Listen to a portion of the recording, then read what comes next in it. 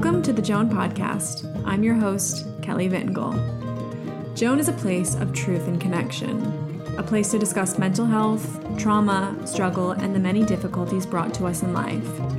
Through my own journey, I struggled to open up with others about my difficult life experiences, but once I did, I began to see that everyone is on their own journey in one way or another.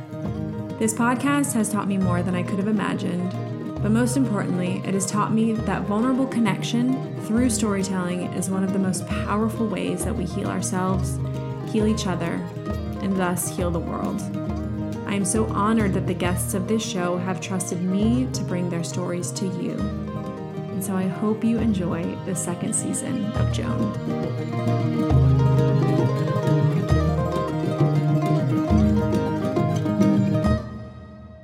Today's podcast guest hardly needs an introduction if you are even remotely in the mental health, healing, spiritual world of Instagram.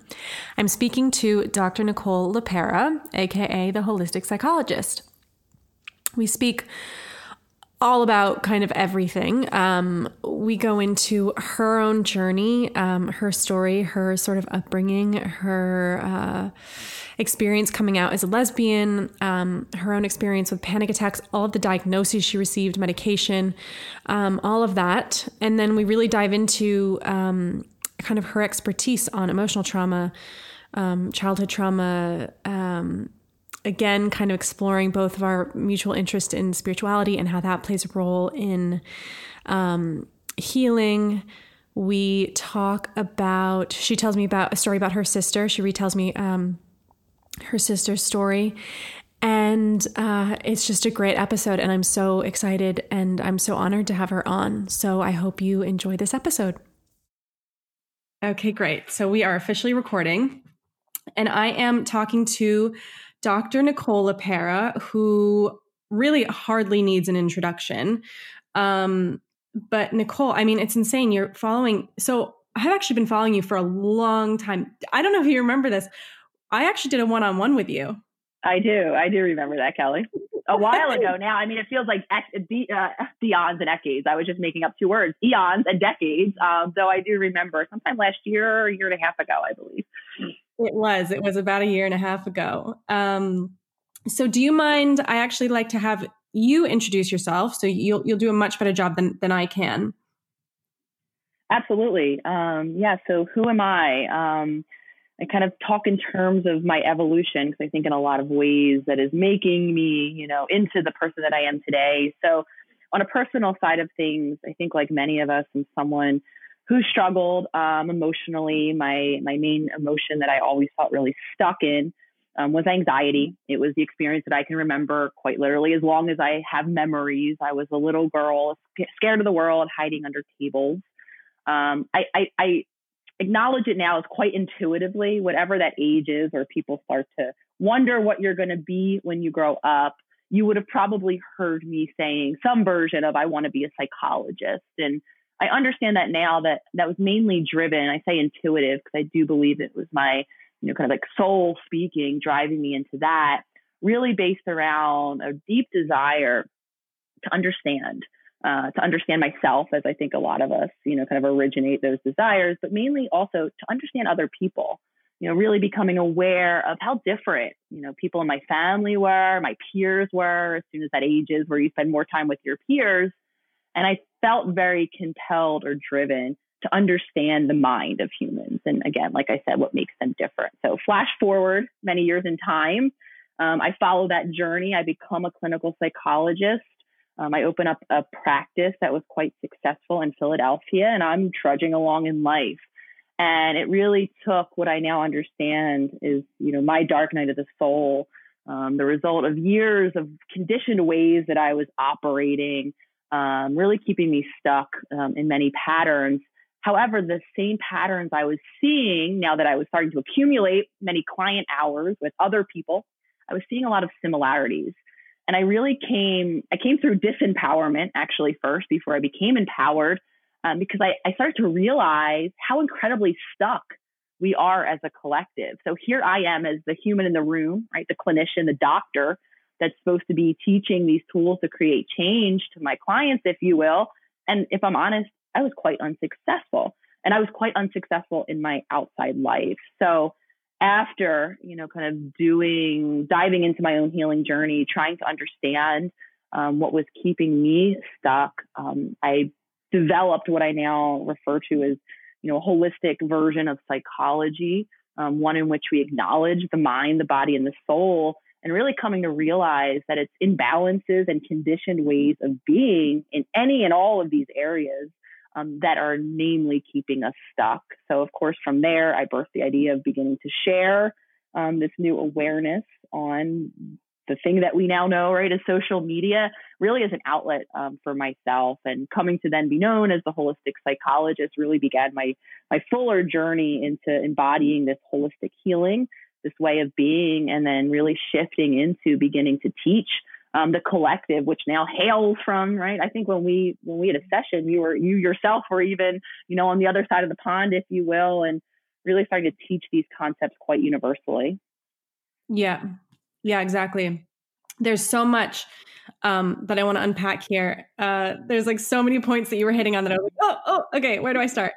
Okay, let's actually start. So let's go back to the beginning. And a huge part of this podcast, I think that's maybe slightly different from most podcasts kind of in the same arena, is that I really like, it really is a storytelling podcast. Like we'll definitely get into some questions more so with you because you're an expert as opposed to most other episodes or most other guests. But I really want to dive into like your story and your experience with your struggles. And so can you tell me a bit about your childhood, your family, and your upbringing?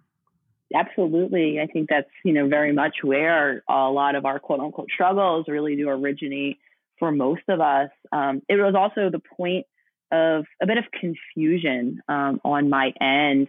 And what I mean when I say that is because from an outsider's view, in a lot of ways, I came from the pretty prototypical home, middle class. My dad went to work, had a very consistent, stable job. My mom stayed at home. In terms of the family structure, I actually was a late in life child. My parents had already had my brother and my sister, who were 18 and 15 years older than me, respectively, when I was born. The family running joke is I was the oops child, not necessarily planned, but here I am anyway. And so when I was born into the home, my brother was more or less out of the home. He was 18, 19, 20, kind of evolving away. And the family structure was really my mom and my dad and my sister. And in many ways, from a very early age, like I said, I was very aware of anxiety present. I was the little girl who was very socially shy, to the extent that I would hide behind my mother's leg when we were walking up the block in public, where someone would see me, my neighbors would see me, even people I knew. I was really, really shy. I was really scared. I had a running litany of worries of things that could happen. I had a lot of health-related anxiety. My mom struggled with chronic ailments early in life, with migraines, with headaches, with low moods that kept her in bed, with knee aches and pains. And upon my birth, like those evolved into eventually becoming heart issues, heart surgery. So, illness was very much an alive topic in my family, with my sister included.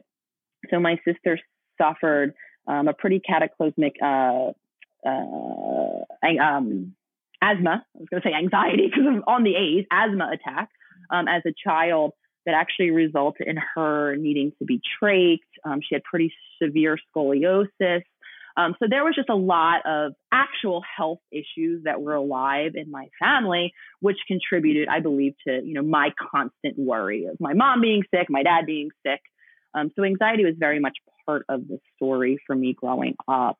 Like I said, in many ways, though, we came from, I was very active as a child. I was athletic. I was able to excel in school. So very early on, I was busy. I was taken to all of the places to do all of the things. And of course, in the areas that I was performing highly, I kept engaging in them. I became the athlete. I became the A student. And in many ways, I now look back and I understand that there was a function of those roles that I played in terms of connection in my family. Because outside of, I think, the unified experience of anxiety, because it wasn't just me who was anxious. I have memories of my mom, if my dad, who was very, very regular, coming home at work, quite literally, Kelly, at the same time every night. So on those few occasions, right, where dad was 15 minutes late, I actually have memories of my mom, not directly saying anything necessarily, but experiencing what I now know is anxiety. So again, my household was anxious. And I believe now, looking back, a lot of that anxiety revolved again around very real health-related traumas that my family experienced that predated even me, but that also, involved once I was there. And it was really the point of connection that we had was around that anxiety. Mm-hmm. Mm-hmm. And what was so you said that so it was through high school, you were kind of identifying as being this athletic. That's where you were getting your kind of validation from. Is that right? Absolutely. So yeah, so for me, sports started very early. And my family got me involved in pretty much everything. And I gravitated toward the things I was good with. So by the time I was in high school, I was really involved in softball in particular. I was playing all of the travel sports because my eye was really on playing athletics in college at, obviously a highly academically ranked school. So yeah, high school for me was very much about, however, something I should mention, by the time I got to high school, that social anxiety that I had was remitting. So I wasn't really the shy high schooler anymore. I had the friends, I, did all the things socially, though I was very much still achievement oriented. I was making sure I was getting the A's because it was very clear that my family wanted me to get into the good college, which would end up being Cornell, ultimately. And I was also very motivated and dedicated myself to softball. So a lot of my life was very performance driven, through high school. And I know that you are a member of the LGBTQ plus community, correct? Correct. And when did you first know that? I didn't. Actually, my story is not one of, having the awareness of my sexuality. I identify as a lesbian. I have my current partner, whom I'm married to, is a woman. So it wasn't, I don't think we all have unique stories of this. So for me, it wasn't, kind of in my awareness.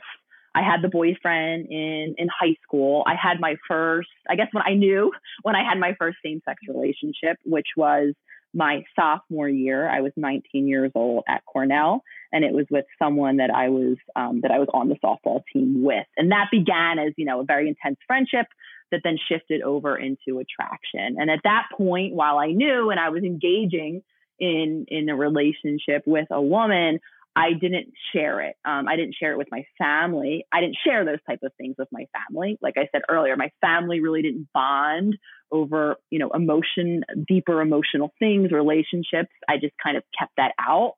And I didn't even share it with my close friends. And I understand this now. It wasn't necessarily that I was shameful about it. It just was something that I didn't really share. I never really talked about relationships in general. So when the relationship shifted into being one with a female, I never really talked about it. So from that point forward, I just dated women consistently. I did end up coming out within that year because I was discovered, not necessarily because I offered it to those around me. Okay. So that wasn't really, it doesn't sound like that was as much of a struggle for you as it oftentimes is for a lot of people, from what I've heard. Oh, I mean, there were some struggle aspects. I left out the point of discovery, which happened due to some events at my sister's wedding that really turned into pretty negative around once my mom in particular became aware that there was a possible romantic nature to my relationship. There were a couple moments of explosions. My mom didn't speak to me. When my mom becomes angry, she does something that I refer to as icing. So there was the entire summer between my sophomore and my junior year where I was living in the family home and my mother was not speaking to me. So there were moments where it was quite difficult. At that time, it appeared to me because she didn't accept myself, my relationship, Once that particular relationship ended and I had my following one, again with a female, and I brought that person home, my mom shifted into acceptance, and honestly, it was never even spoken about.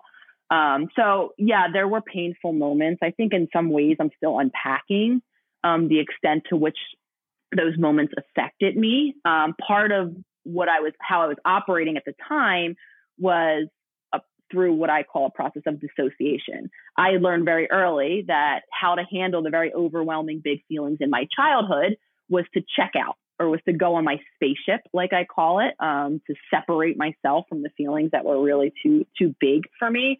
So in a lot of ways, when I say I'm still unpacking it, it's because during that period of time when I was living in the home, right, my mom was just going about her day, acting as if I wasn't there. I was really dissociated. So I was really disconnected from any of the pain that I'm sure was there at the time. So what I mean when I say I'm still unpacking it, right, now that I've healed my dissociation, I'm present in my physical and my emotional body, I'm still trying to understand, I think, the remnants of any wounding that I might be carrying from that. Because I imagine it's there. But like I said, I was very savvy at not letting myself feel or appear to be bothered at the time. Right. Understandable. Okay. So at this point you're in college and you're kind of, doing the college thing as most of us do, at least in the US. And so were you studying psychology at this time? I went in as a declared psychology major, like the nerd that I am. I was on the path because I knew at that time to practice before licensure laws expanded a little bit. The PhD, the license in clinical psychology was really the only means to practice. So yeah, I was dedicated to seeing schooling through to receiving, because my intention was to have the private practice as opposed to some other people who want to, do other things. I really did want to set up that practice. So yeah, I was declared and I was taking every psychology class that I could. Yeah. Okay. So when did your, I was about to say dark night, as I think we both referred to it as, when did you kind of start to struggle then post, you mentioned some stuff through childhood, and then you kind of came out of your shell, it sounds like, through high school and college. And then I know that you had a really, really difficult time. So when did that all start? Yeah, so that didn't start, and I think I speak about the dissociation and the coping through achievement because that kept me going. That kept me, powering through, plowing through, focusing on the next level in my, in my schooling, the next licensure exam I was going to take, the next experience that I could say yes to, because that was something I was really interested in while I was in school. And even still now, obviously, the way that I work, I wanted to learn all of the ways, all of the tools of working with other humans. So I kept myself distracted. And I did so successfully, or so I thought, until I got to the place where school was no longer and where I was operating like most of us do. I had the job. Like I said, I had the practice. I was still confused for a couple of years into that, however, because I had no energy. I didn't really love what I was doing. If I'm perfectly honest, I was living for the weekend. And if I'm honest, everyone I talked to around me, Kelly, was feeling the same. So for a long time, I had all of these running narratives where I would tell myself, oh, well, by now I'm reaching 30. This must be what 30 looks like, right? Everyone around me is moaning at the jobs that they have. So I don't believe, right, that jobs can be fulfilling. So I'm just trudging along. And it really took until I had some pretty scary physical symptoms starting to break through, which involved, I started to faint out of nowhere. I started to forget my words mid-sentence in the therapy room, which was where I was my most present, that I really started to question things, question how well I was. And in that questioning, I think as a lot of us do, my first attempt at diagnosing myself was diving on the internet to try to figure out what was wrong. At this point, I really believed something was probably wrong in my brain, like there was actually something structural happening. I couldn't figure out why else one would begin to faint out of nowhere.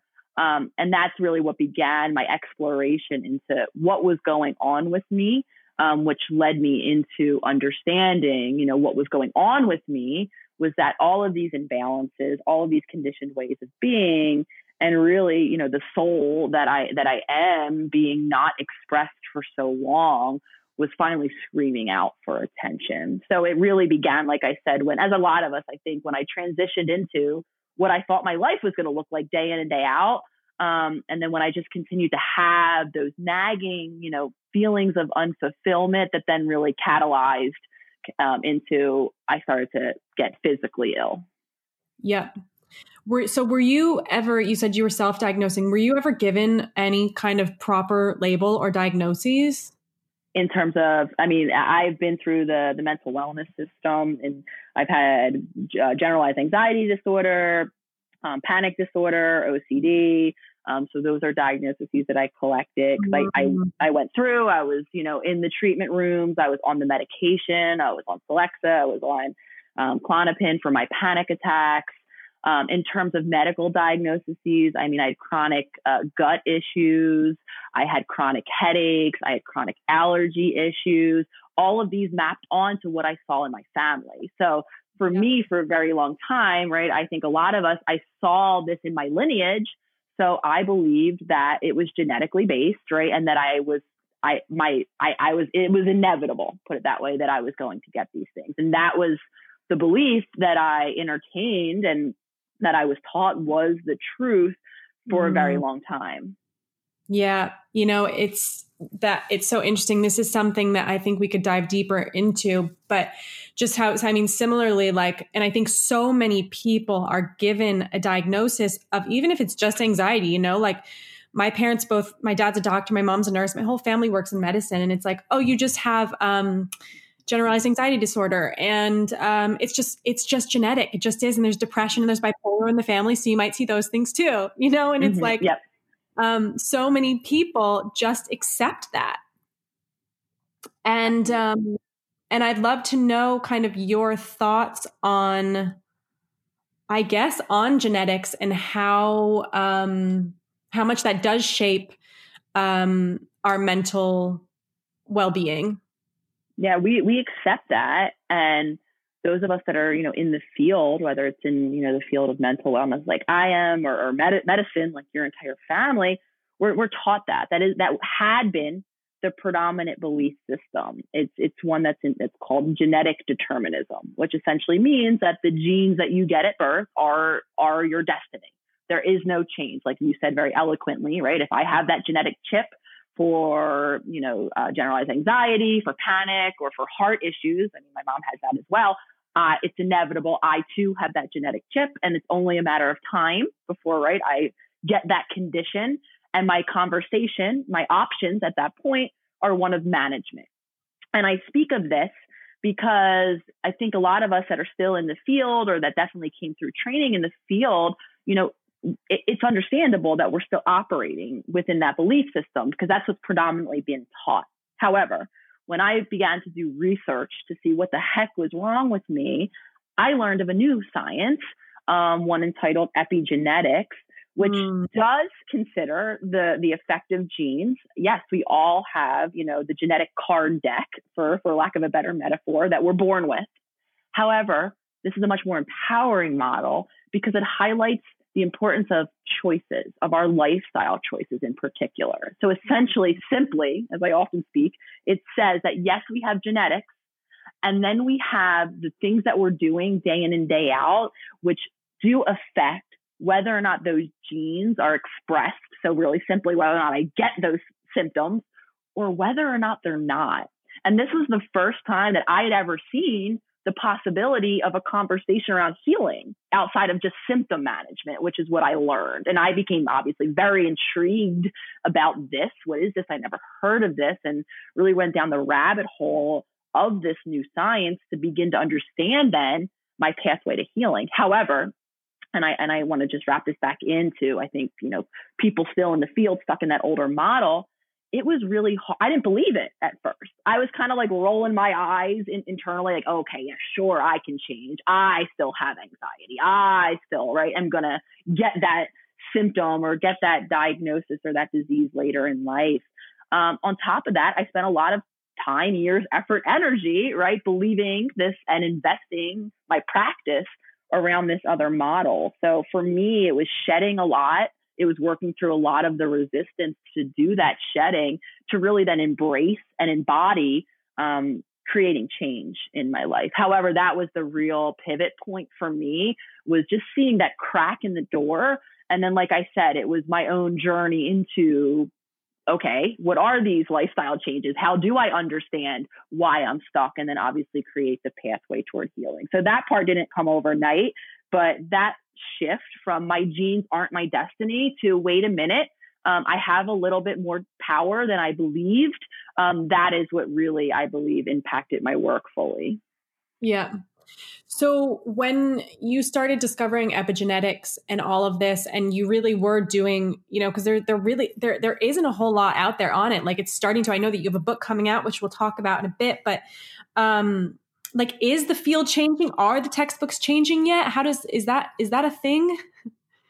Good question. I've been out of school for a bit, so I'm not entirely sure. I actually did look at my school's curriculum recently, and I went to the new school in New York. And again, I think people misunderstand when I speak of what my experience was in school, and they misunderstand. I'm not, that's why I added that part earlier. I understand why these systems are still as they are and are teaching as they are.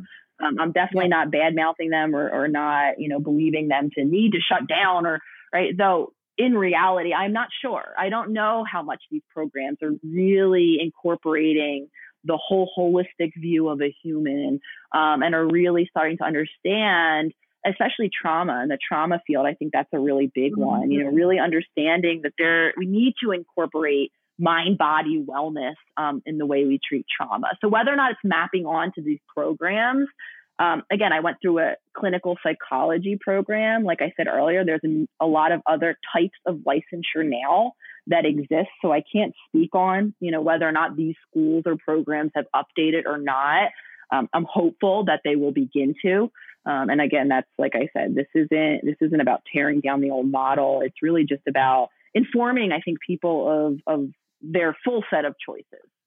Yeah. Yeah. Let's move into then, since we're talking about it, into trauma, because this feels like it's kind of the hot topic of the healing world at the moment. And there are a few people who I think are kind of pioneering this. I would consider you to be one of them, of course. And Mastin Kipp, I know, is another one who I really love what he has to say about kind of labels and how they're all called, PTSD, post-traumatic stress disorder, bipolar disorder. And he says that we should really change the labels to not disorder, but to response. Mm-hmm.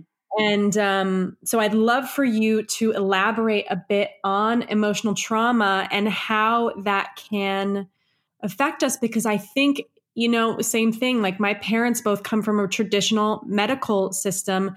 And I think most people actually just don't understand how emotional trauma can affect someone, and that it can affect someone just as much as physical trauma, like within the body, right?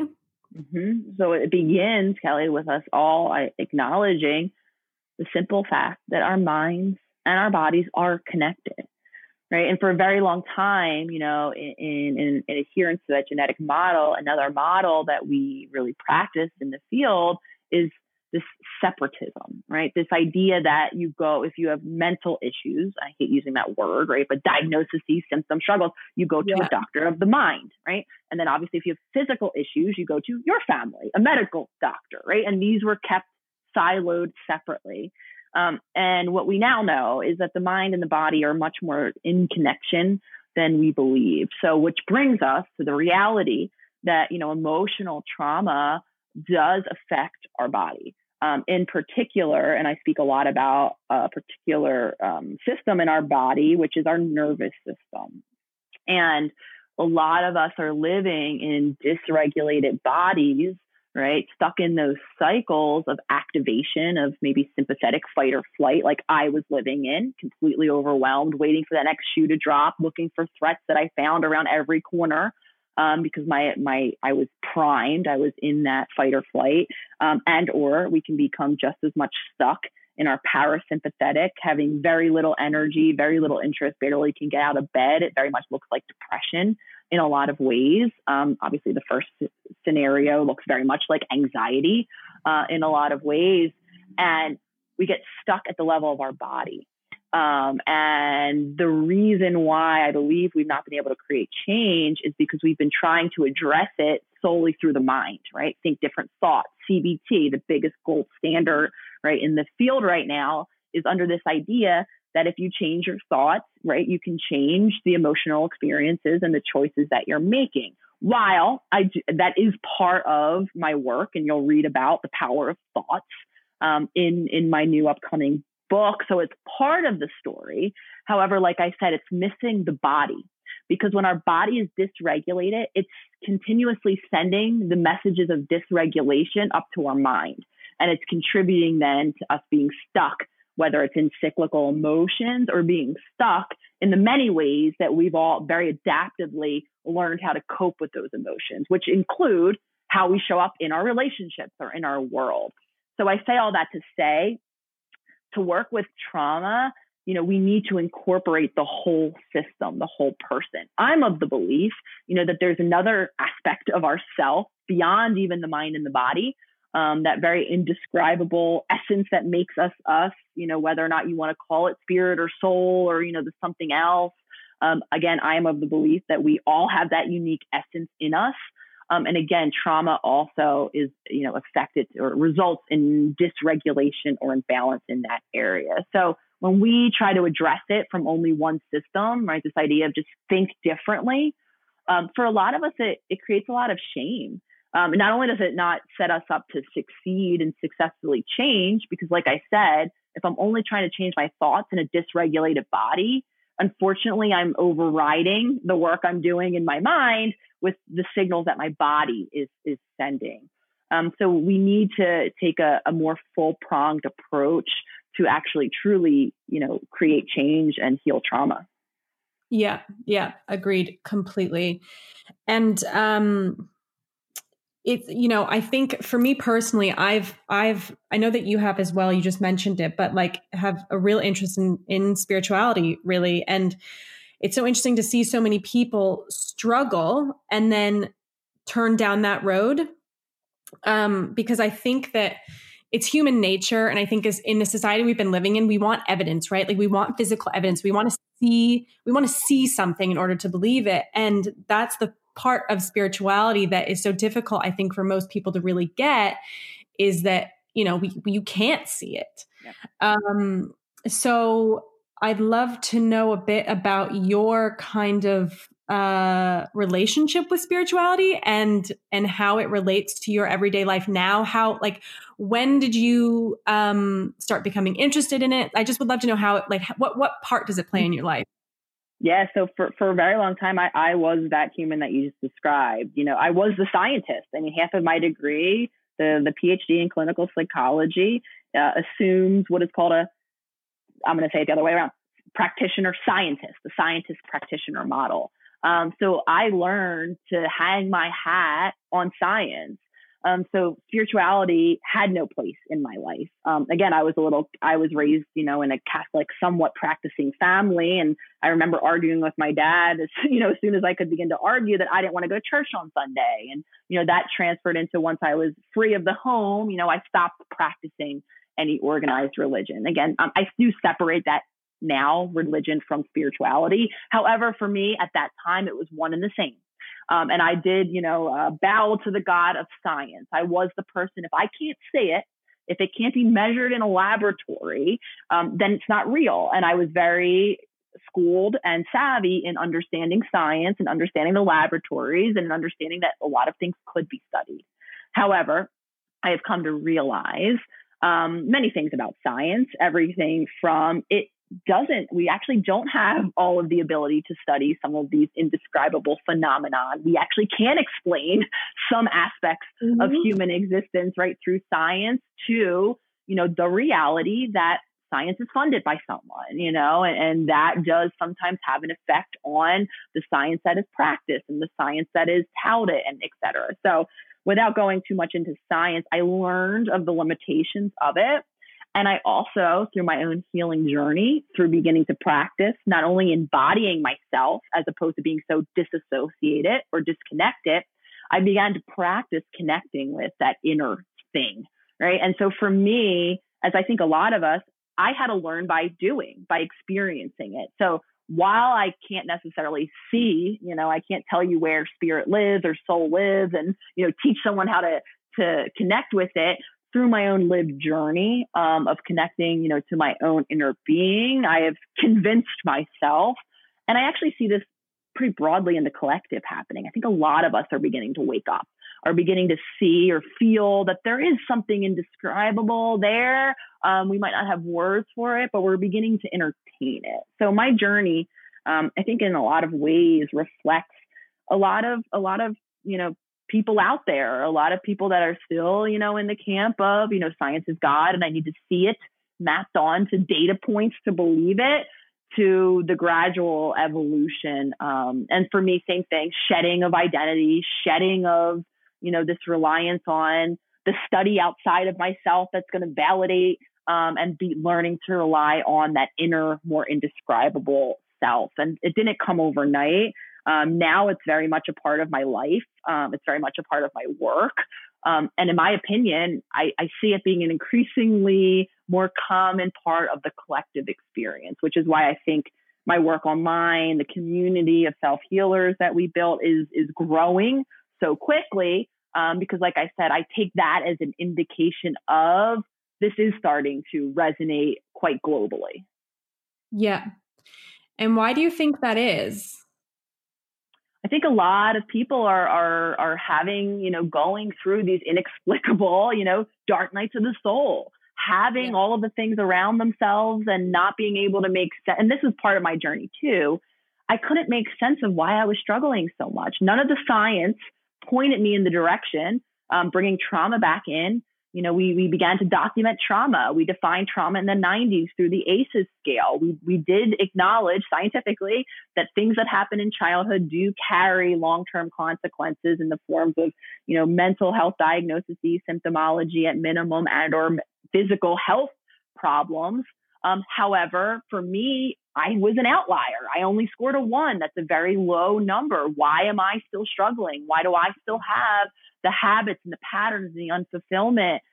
So I think a lot of people similar to myself, we're just seeing, we're living lives of everything from just unfulfillment to actual, kind of struggles, whether or not it's because we can't, stop coping in the ways that aren't, benefiting us, or whether or not it's we can't stop engaging in relationships that aren't benefiting us.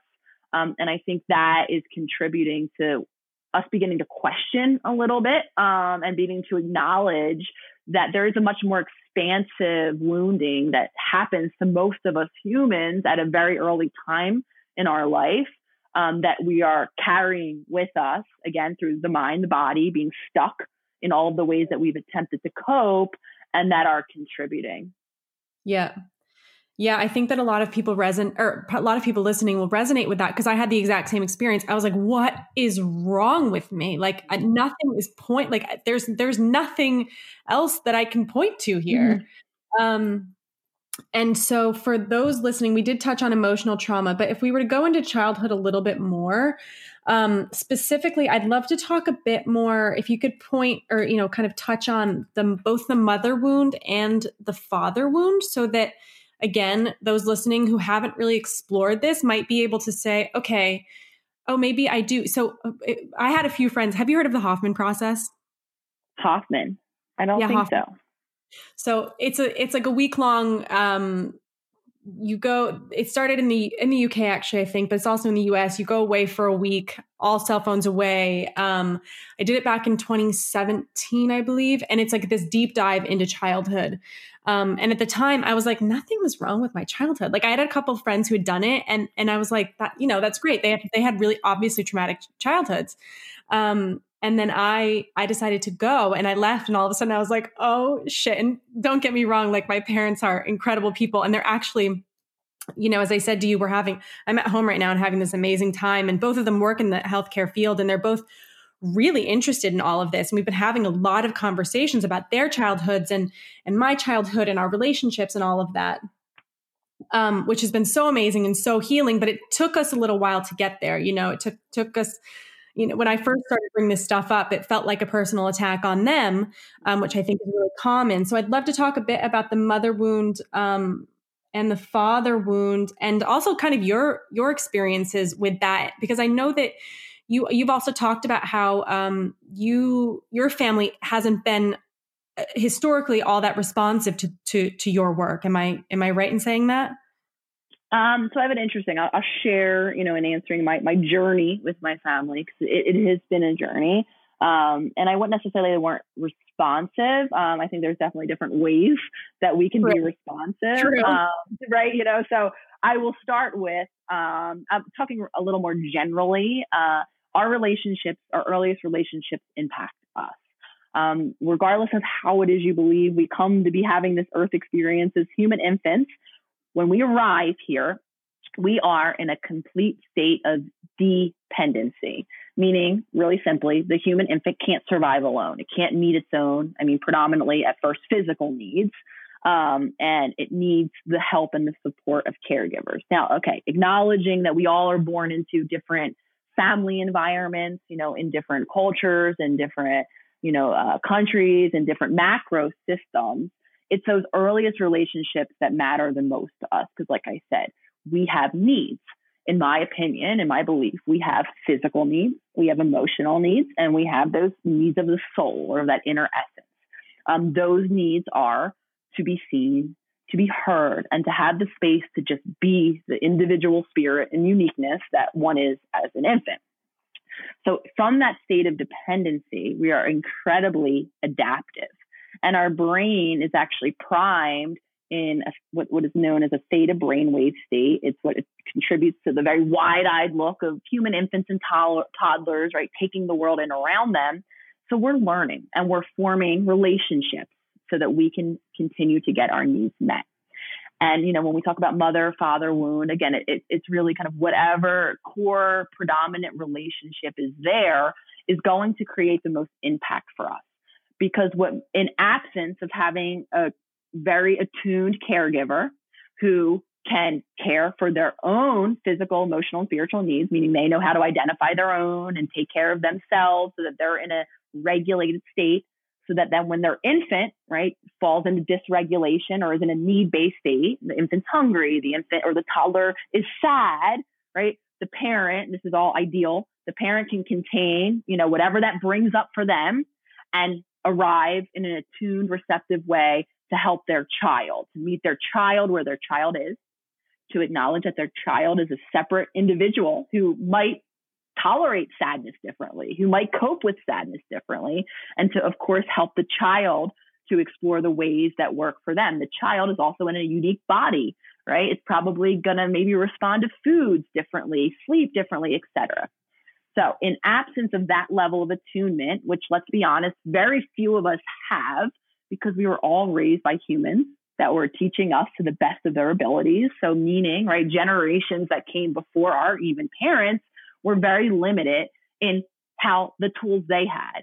A lot of them were limited in the environments that they were growing up in re-traumatizing environments. A lot of us are still currently living in re-traumatizing environments, making that level of attunement difficult. So what happens in us then as the infant, toddler, etc., right, the very attuned, adaptive little human, we begin to make compromises. We begin to learn how to show up. We begin to take on the habits that we're seeing modeled around us, because modeling is one of the most powerful teachers. A lot of us would wish, it's the old adage, do as I say, not as I do. Unfortunately, children are more impacted by what they're seeing. So before we know it, we have these conditioned patterns around how we care for our physical body, how we care for our emotional body, and how we care for our spiritual essence. And then we repeat them in relationships. So here's where the idea of mother-father wounding comes in. A lot of us begin to, assume roles. We become the helper, the caregiver. A lot of us tend to maybe ostracize certain emotions. We've learned that sadness or anger doesn't fly here in this relationship, right?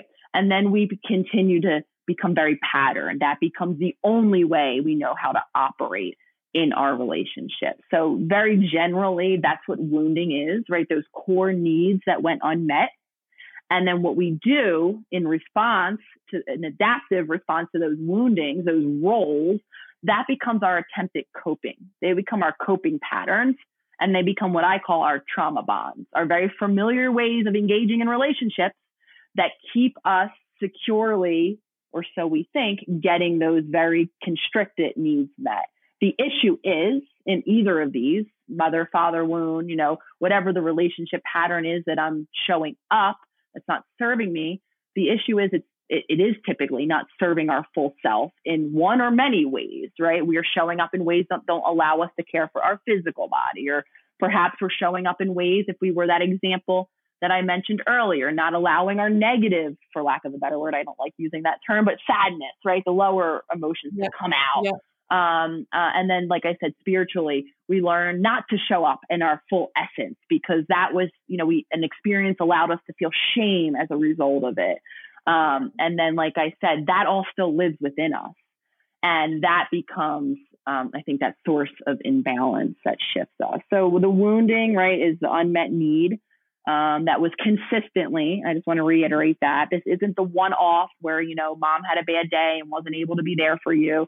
This was, so I'll use my example, my mother, right? Always like on edge, waiting for very real, kind of things that she was dealing with, caring for herself, as a human who was struggling emotionally and therefore physically, parenting my sister, right? Her attention was always on the next thing that was happening and not necessarily emotionally available for me.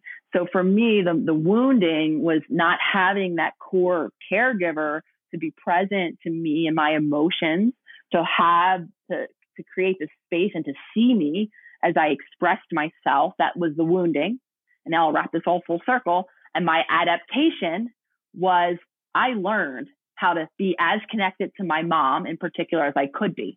And the way I learned was to perform, was to show her that A that I knew she wanted, was to be the Division I softball pitcher that I knew that made her happy, right? So that's then how we kind of have coped with our wounding through our relationships. And then that transferred, I should mention. Then I was the person, right, who performed, who met everyone else and their needs first in all of my relationships. Yeah. Yeah.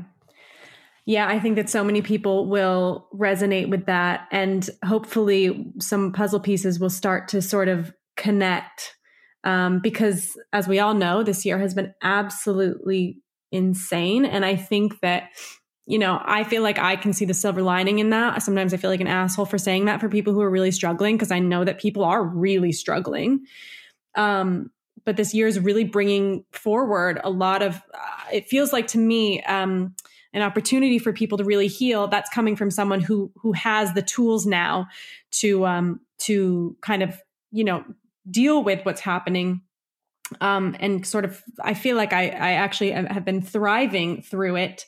But I'm sure that, your following has grown massively, which just goes to show how much people are seeking answers and are seeking just something else, because the way that things currently are going isn't working. And have you seen any like really common threads amongst followers? I know you don't work with the clients one-on-one anymore, but like, are you seeing mostly anxiety, mostly depression, or does it feel like it's kind of everything? Do you feel like labels even really can be applied? Yeah. So I in terms of, I'm seeing, let me back up. This 2020, right, in all of it, it's glory. I'm definitely not meaning that word. 2020, for many of us, being we're talking trauma, right, is very activating on many levels. From the most simplistic, I call it a pattern interrupt. Our daily life looks very different than it did in 2019, right? Many of us aren't getting up at the same time, going to work the same way, doing the same things. And the reason I'm mapping that out into trauma is because that familiar, whenever our familiar is removed from us suddenly, right, we are into the unfamiliar. And there's a part of our brain, the subconscious, that fears that unfamiliar, that believes that that which is not predictable. So just to be clear, familiar doesn't mean positive, right? It doesn't mean good. It just means that which I know, right? So this could, for a lot of us, be those, I went to that negative, terrible job, right? So it's like, oh, on the one hand, this should be a relief. I don't have to go and see that boss any longer. However, to my subconscious, and the most simplistic way, it's unfamiliar. It's different. My life at home, I don't know what that could look like. It's the unknown. So that could be possibly threatening. Now, this gets complicated further by those of us that have, right, that we're carrying trauma from our childhood. And then it's complicated further by what is our life looking like now? Who are we home with? Are we losing jobs and money, further traumatizing us? So very globally, I think a lot of us are being activated, in that way. A lot is coming to the surface. A lot of our relationships are being challenged.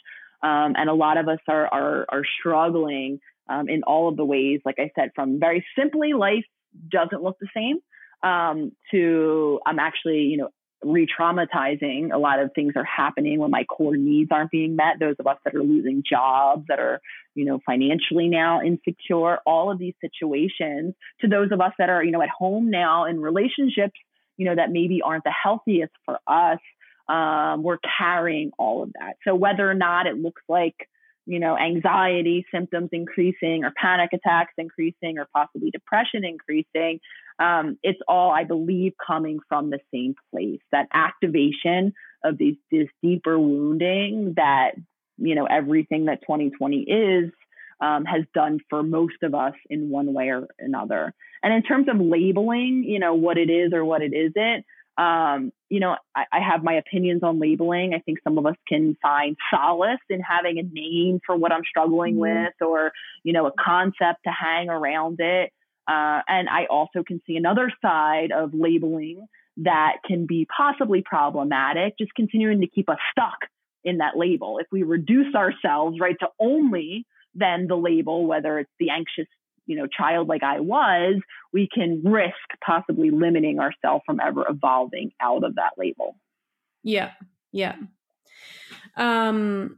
So going back to 2020 and this crazy year, I know that, you have your book coming out and all of that, but do you have, like, I was going to say top 3, it doesn't matter how many, it could be one, like what, I guess in your own sort of healing journey and through what you discovered, what are your most sort of basic tips or starting places for people who feel like they're in their dark night or at their rock bottom and don't really know where to go? I know that you have your journaling practice that I'd love for you to talk about. And when we had our one-on-one session, I remember you really kind of introducing me to breathing and breathing techniques and that kind of stuff. Yeah. So foundationally, you'll hear me talk about a core foundational piece, which is a practice of daily consciousness. And that really, I developed a way to integrate that into my daily life through a journaling practice. So just what do I mean by consciousness? Everything that we're talking about, all of this trauma, all of these age-old wounds, and all of these very patterned ways of being actually live in a place in our mind called the subconscious. And we are very much like computers, the computer analogy. We are very much like that autopilot program. The reason we are stuck is because the large majority of us, up to 95% of our day, are operating from those subconscious programming. So this is what really explained why in myself and in the very insightful, clients that I would see week after week, year after year in my old practice, this really explained why change wasn't happening. Very much insight, right? New plans of actions were being made from a different part of our mind, the conscious part of our mind, when we're in session or when we're not in that, right, activating moment with my partner at home. And then lo and behold, when I'm home or when I'm outside of session, most of us are falling back into those subconscious programming. And then we're coming back in week after week, feeling like many of us do, shameful, possibly even entertaining this idea of brokenness. I can't change. this is my life now because I can't actually bridge from insight to action. So consciousness is incredibly foundational because in my opinion, consciousness is where we create the opportunity to change. We have to learn how to operate from a different part of our mind so that we can create choice outside of those old programs. Most of us are just letting the programs make our choices, which is why we're left not only feeling stuck, but often feeling really reactive and therefore disempowered. It really does feel like the world around us is happening to us and we have no chance. Because once that thing happens, right, my program fires the exact same thing I do every time that one thing happens, and I can't create change. And again, it's because I'm not operating from the conscious part of my mind. So creating a new habit of consciousness, whether it's through, a sitting meditation practice where I learn how to just be present, in my body, separate from my thinking mind, which is where a lot of us spend most of our time, or whether or not we just begin to practice as I did, because sitting for me in the beginning was completely overwhelming. Whether or not I was having racing thoughts or just complete agitation in my body, I could not do it. So I began to practice creating conscious moments in my day. And so we all know what we're talking about. Consciousness lives in the current moment. Consciousness lives when I'm fully present to what's actually happening here and now. So the more whether it's through breath work, our breath can become, I call it a hook for our attention. Instead of my mind being in the fight with my partner this morning or, my worry about tomorrow's meeting with my boss, if I can unhook my attention, right, from my thinking mind, where it is for most of us, and bring it back to my breath, using my breath as that hook, or my senses, right? What can I feel in this moment? What can I smell, right? Am I doing the dishes and can I feel and smell the soap going over my hands? Another hook for my attention, right? The sensory experience of the given moment. And when I become alive and present in my body, so when I'm able to be here now I know that I'm actually firing up a different part of my brain, the conscious part of my brain.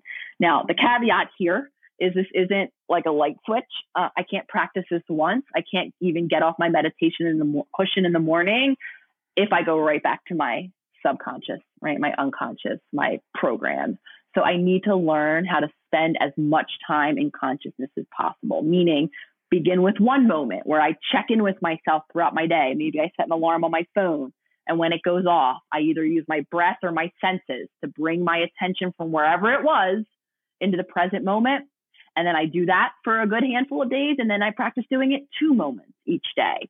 And each time we're doing it, while it is quote unquote work, it's effort. I have to practice this, if you will. The beautiful part of our human brain is that it can change.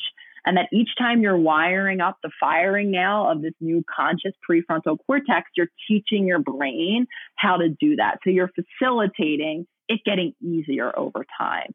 In my opinion, though, that's where change, the foundation for change happens. I have to learn to be conscious to myself so that then I can start to make new choices in any or all of those areas where I could be benefited, such as creating new habits to care for my physical body so that I can be in a state of regulation, which does include breath work, helping my nervous system to perhaps relax from that state of hypervigilance or hypovigilance back into, right, a baseline of peace.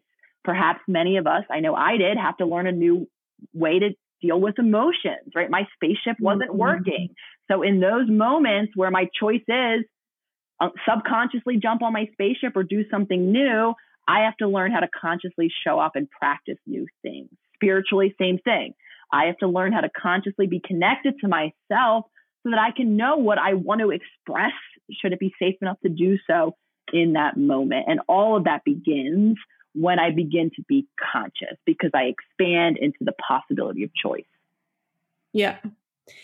So I know the answer to this question. I was going to ask you, do you still struggle? I'd love for you to talk a bit on this because I know that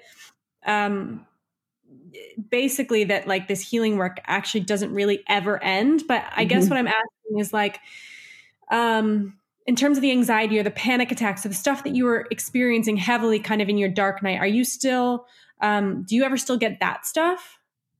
I do not get panic attacks anymore. I do get agitated. I do have That's my new language for anxiety. I have my vigilance system that kicks in.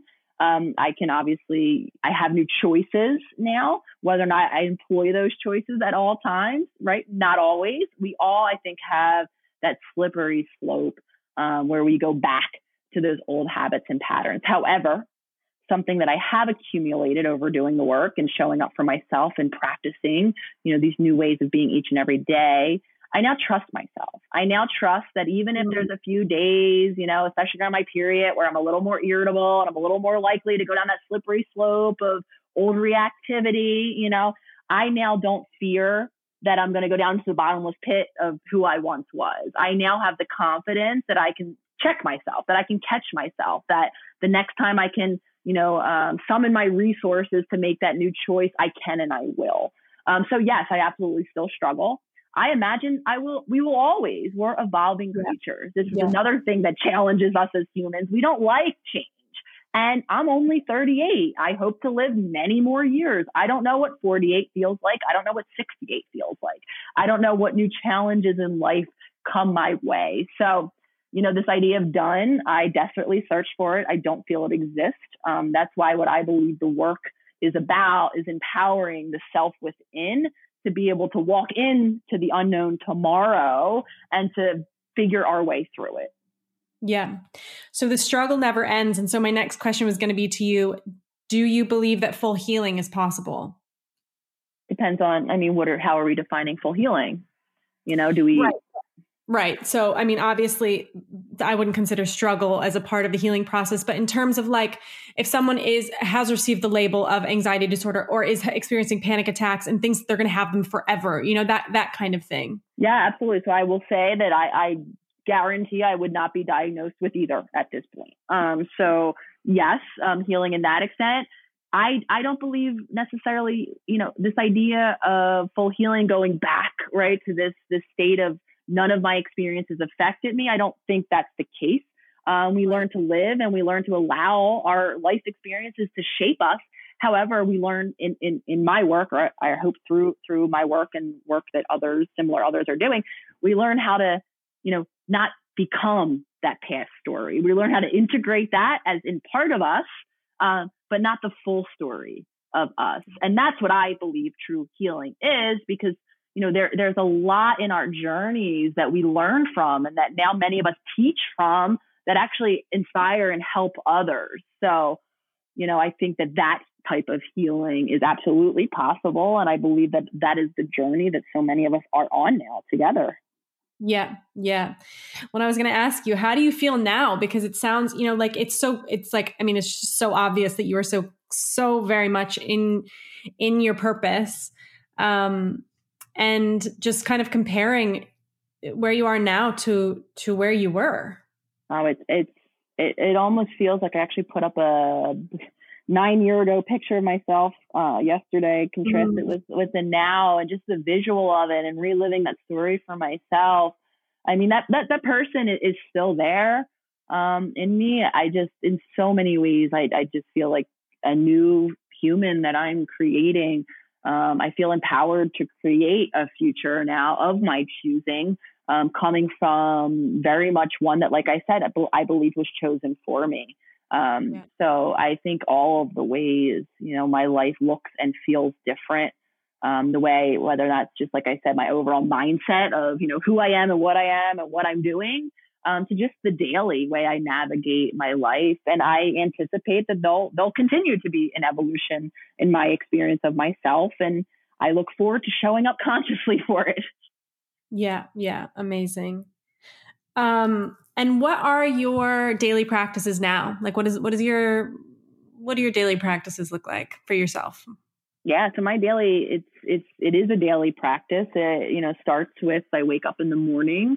I do my conscious intention setting through future self journaling, which really is just each and every day I'm, setting the intention for the change that I'm continuing to work to create in my life. For me, doing it in the morning is really helpful because it primes me for my day. It helps me remember to, show up differently in those really pivotal moments. Because that's where change comes. Like I said, that's the gap between, I'm intending to do differently and I'm doing differently. Obviously, the second step being much more difficult because I too have that autopilot. I have the pull of discomfort. I don't necessarily always want to do the unfamiliar new thing. So for me, journaling helps. Also around my morning routine, I, make sure I get a quiet moment. So whether or not it's sit and meditate or, I'll take a beach walk where I'll just be present to myself consciously and I'll meditate. I'm definitely doing some version of breath work. For me, it's not necessarily a contained practice where I'm sitting and doing breath work at a particular time. For me, breath work is being conscious to my breathing throughout my day and using the power of the breath to help me regulate. This seems very simplistic. I notice when I'm becoming agitated, when I'm going in the direction of what I once was debilitated by in terms of anxiety and panic, I tend to hold my breath. So now when I'm conscious and I catch myself holding my breath, I can utilize my breath to help me regulate. So breath work is something that I carry throughout my day. In terms of lifestyle, I'm very conscious around the food I'm eating, in particular, how I feel once I've eaten it. I'm very intentional around my sleep habits. I'm in bed quite early because for me, I had a time in my life where I got very little sleep. I was up thinking anxious thoughts all night long. Now that I began to, create a habit of sleeping, that I actually sleep through the night, sleep is incredibly important. So a lot of the things I'm doing are just wrapped up into how I'm living my day. I mean, I've always, to sound silly, I've always eaten, I've always slept, right? Now I'm doing so consciously because I'm aware of the shifts and changes and how they affect me. And then I take that into consideration, when I make my next choice in those areas. Yeah. Well, and that goes into that consciousness piece, right? Like the self-awareness is just becoming aware of what you're doing each day and in each moment, because it often takes something like the dark night or the rock bottom for us to kind of wake up to that. Because otherwise most humans are just kind of, we get into these cycles or just kind of operating from the subconscious mind, and we're just totally unaware of the fact that we're breathing really from like hardly even breathing. Actually, I know for myself, like I still catch myself sometimes. I'm like, how has any oxygen even gotten into my body? I'll realize how shallow my breath is. Yeah. Yeah. So it really feels like it is so much about that kind of hitting or just waking up to and becoming aware of our surroundings. So I would love to now ask you, before we started, you told me that you were going to tell me about your sister. Yeah, absolutely. So I already wove her in a little bit. I'm going to share a little bit about my sister because I think in a lot of ways, and this is how this all wraps in, all of these conditioned ways that we've been operating in life in a very deep way, contribute, and I'm going to really simplify this, but contribute to the story about ourselves that we tell us, right? What we're capable of, what we're not, the type of personality, quote unquote, we have and we don't, the things that we achieve in life, how we're treated in relationships, right? All of our experiences, right, are accumulated into a narrative. In a sense, we have the human brain is a narrative making machine. It's how we prefer to understand ourselves and the life around us. And I know in myself and in pretty much all of us, the narrative that many of us are telling ourselves day in and day out don't serve us. And I know many of the older narratives that I'm still working on recreating for myself to create change. And I know how limiting those narratives can be. And, my sister is someone, whom I believe operates within very limiting narratives that, I think the vantage point of being someone outside of ourselves. So for me, I'm her sister. I can observe upon her. Just like my partner or my sister can observe upon me. Quite oftentimes the objectivity, right, that someone else can offer can be a little more accurate. So for my sister, I've been able to see really firsthand, I'm very aware of what she believes about herself. And then I have a different narrative based on what I know about her and her past and how I experience her. So I think she's really emblematic of a lot of us. So my sister, like I said, is someone who from a very, very young age, before I believe she was even maybe 3, we're talking really young. Like I said, she had pretty severe asthma.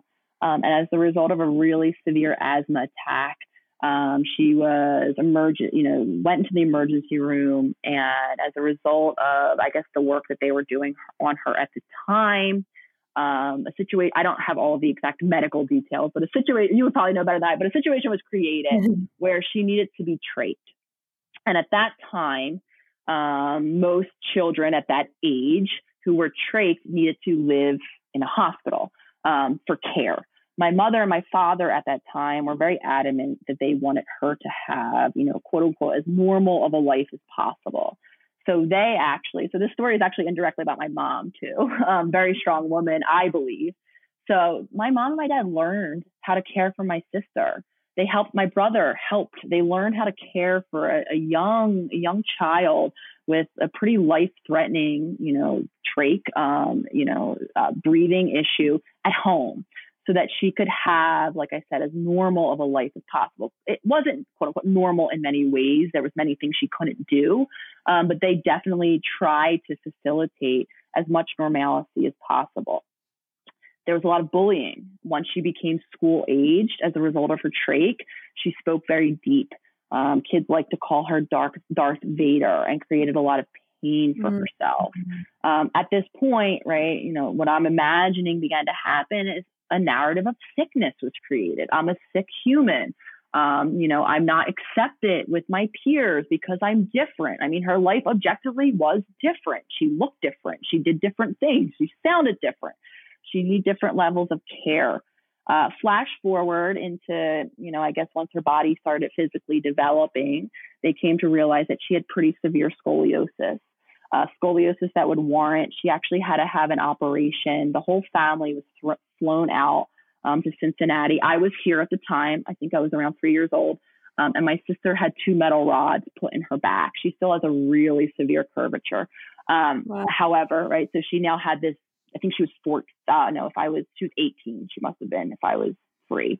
So she now 18 years old, really pivotal developmental phase, right? She now has this surgery that I can't imagine how long the recovery was, learning how to walk again with rods in her back, et cetera, right? Further strengthening this story of limitation, of sickness, of things I can't do. And I watch. So ever since, I've become conscious and I've known my sister, I hear remnants of this narrative. I hear her speaking in direct and indirect ways around these limitations. Now, physically, she's healthy, she's functioning, she's, doesn't need medication or support in either of those areas. So none of the evidence, right, is supporting this idea of I'm still sick.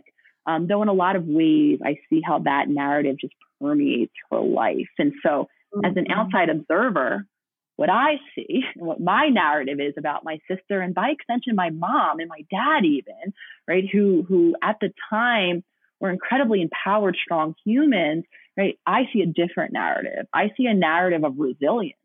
I see a narrative of overcoming incredible, not only at any stage of the game, incredible medical complications and all that comes with it, but my sister having done so developmentally at all of these critical times. And I see her as a resilient being, as one who is so beyond capable of really anything. And yet I still watch and witness. And she herself has gone through, a lot of work, a lot of changing. She's on her own healing journal in a lot of ways. She is moving toward incredible empowerment. And I'm so beyond proud of her. And I still see the ways, right, that these narratives of limitation, just like I see in myself, permeate her life. So those are the stories I wanted to share.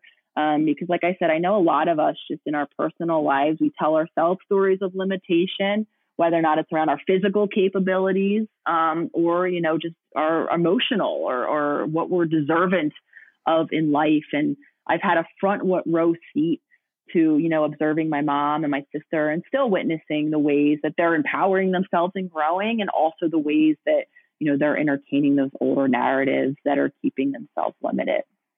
Yeah. Yeah. It's funny. I've done a couple of, Lacy Phillips's workshops, To Be Magnetic. And in one of, I know you were on her podcast, in one of them, you have to, ask 3 people who I think 3 to 5 people, I don't remember the exact instructions, but basically people who are close to you, ask them, like what triggers them about you, or ways in which they see you kind of hindering yourself. And so I did that with a couple of my closest friends, and it is amazing to get that objective perspective on yourself. And it was so amazing because all 3 of them came back with almost exactly the same ways in which they thought that I was sort of holding myself back. And they were all ways in which I couldn't see. So it can be, you definitely want to trust people who you ask that question to. But yeah, I think it's a really, really beautiful point in just showing how just how much we are affected by the stories that we paint for ourselves, and that we've been living in a society that just has not been very nice, and that we've kind of been taught to sort of put ourselves down and compare, right? Yeah, absolutely. I think some of it, is very kind of micro, and depending on what narratives are, presented in our family of origin, out to the very, very macro, to what humanity, and we've been told as humans that we're capable and not capable of. And like I said, I think we're at a place of really challenging some of these narratives, from the micro to the macro, the individual to the collective. And it's challenging all the same. And I think, even the process of hearing other people's, stories about us and how they perceive us, while yes, not all of it, are things that are helpful. My goal is always to empower ourselves to be able to take in the feedback, to be able to sift through, what's ours and what isn't ours. Though that is, I think very, very helpful in a lot of us. So one of the main intentions of the self-healer movement and the community that I value so much is to create the safe space, is to help, each of us find those humans, if we don't have them, in our personal lives currently, to find those safer humans that do get it, that are on this journey, and that can possibly either, provide those objective vantage points for ourselves, and or to create the safety and the security and relationships that so many of us have not had. Yeah. Yeah. So now that we're there, let's talk a bit, let's kind of, we could probably keep going on and on, but we're an hour and 15 in. So let's try and wrap it up with talking about your book and kind of the self-healers community, which I love because as we've both kind of experienced, it has been in a lot of ways a self-healing journey for you. I know it has been for myself. Obviously, that's what so many people are waking up to. I know that you have your online community, which you probably would be way bigger if you could handle it, I'm sure. Am I wrong in saying that? Well, the goal is to increase it. We just actually got some technology that we've been creating this past year that's going to allow us to be able to facilitate the sort of interactive community that we're very interested in. So great. Very exciting.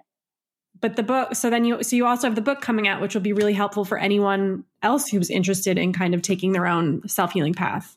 Absolutely. So the new book was such an amazing opportunity that was offered to me, about 1.5 years ago now, as, the opportunity to be able to put down this whole, theory of holistic wellness, beyond what I can provide on Instagram in those squares. While it's been an incredible tool and I'll continue to show up, for me, it's my way to, level the playing field and promote the accessibility of what I believe are all of these attainable methods, to begin to create change regardless of, our circumstances, acknowledging our outer circumstances, but, making sure that there's access wherever we are. And so the book for me, so Instagram, Instagram is always going to be part of it. And the book is, like I said, the kind of start to finish, what is holistic healing and what are the daily tools and practices we can begin to integrate change really in our lives. So it's called How to Do the Work. It'll officially be alive in the world March 9th. It's currently on pre-sale. And I'm just so excited for it to be out there because I think it's going to be incredibly impactful for so many of us. That is really exciting. And for anyone else who's listening who doesn't already follow you, and you're 3.1 million, that's so crazy. How amazing is that you have 3.1 million followers? Wild. Blows my mind. Well, thank you so much for coming on. You're like dream guest. So I'm so grateful. Of course, this was an honor. I'm really happy we were able to connect in this way. So thank you for having me, Kelly. I hope you enjoyed that episode with Dr. Nicole. I will put all of her info, her Instagram, her new book information, anything we mentioned in the episode in the show notes. If you have any questions or comments for me, please feel free to send me a DM or an email. I love hearing from you, and as always, thank you for listening.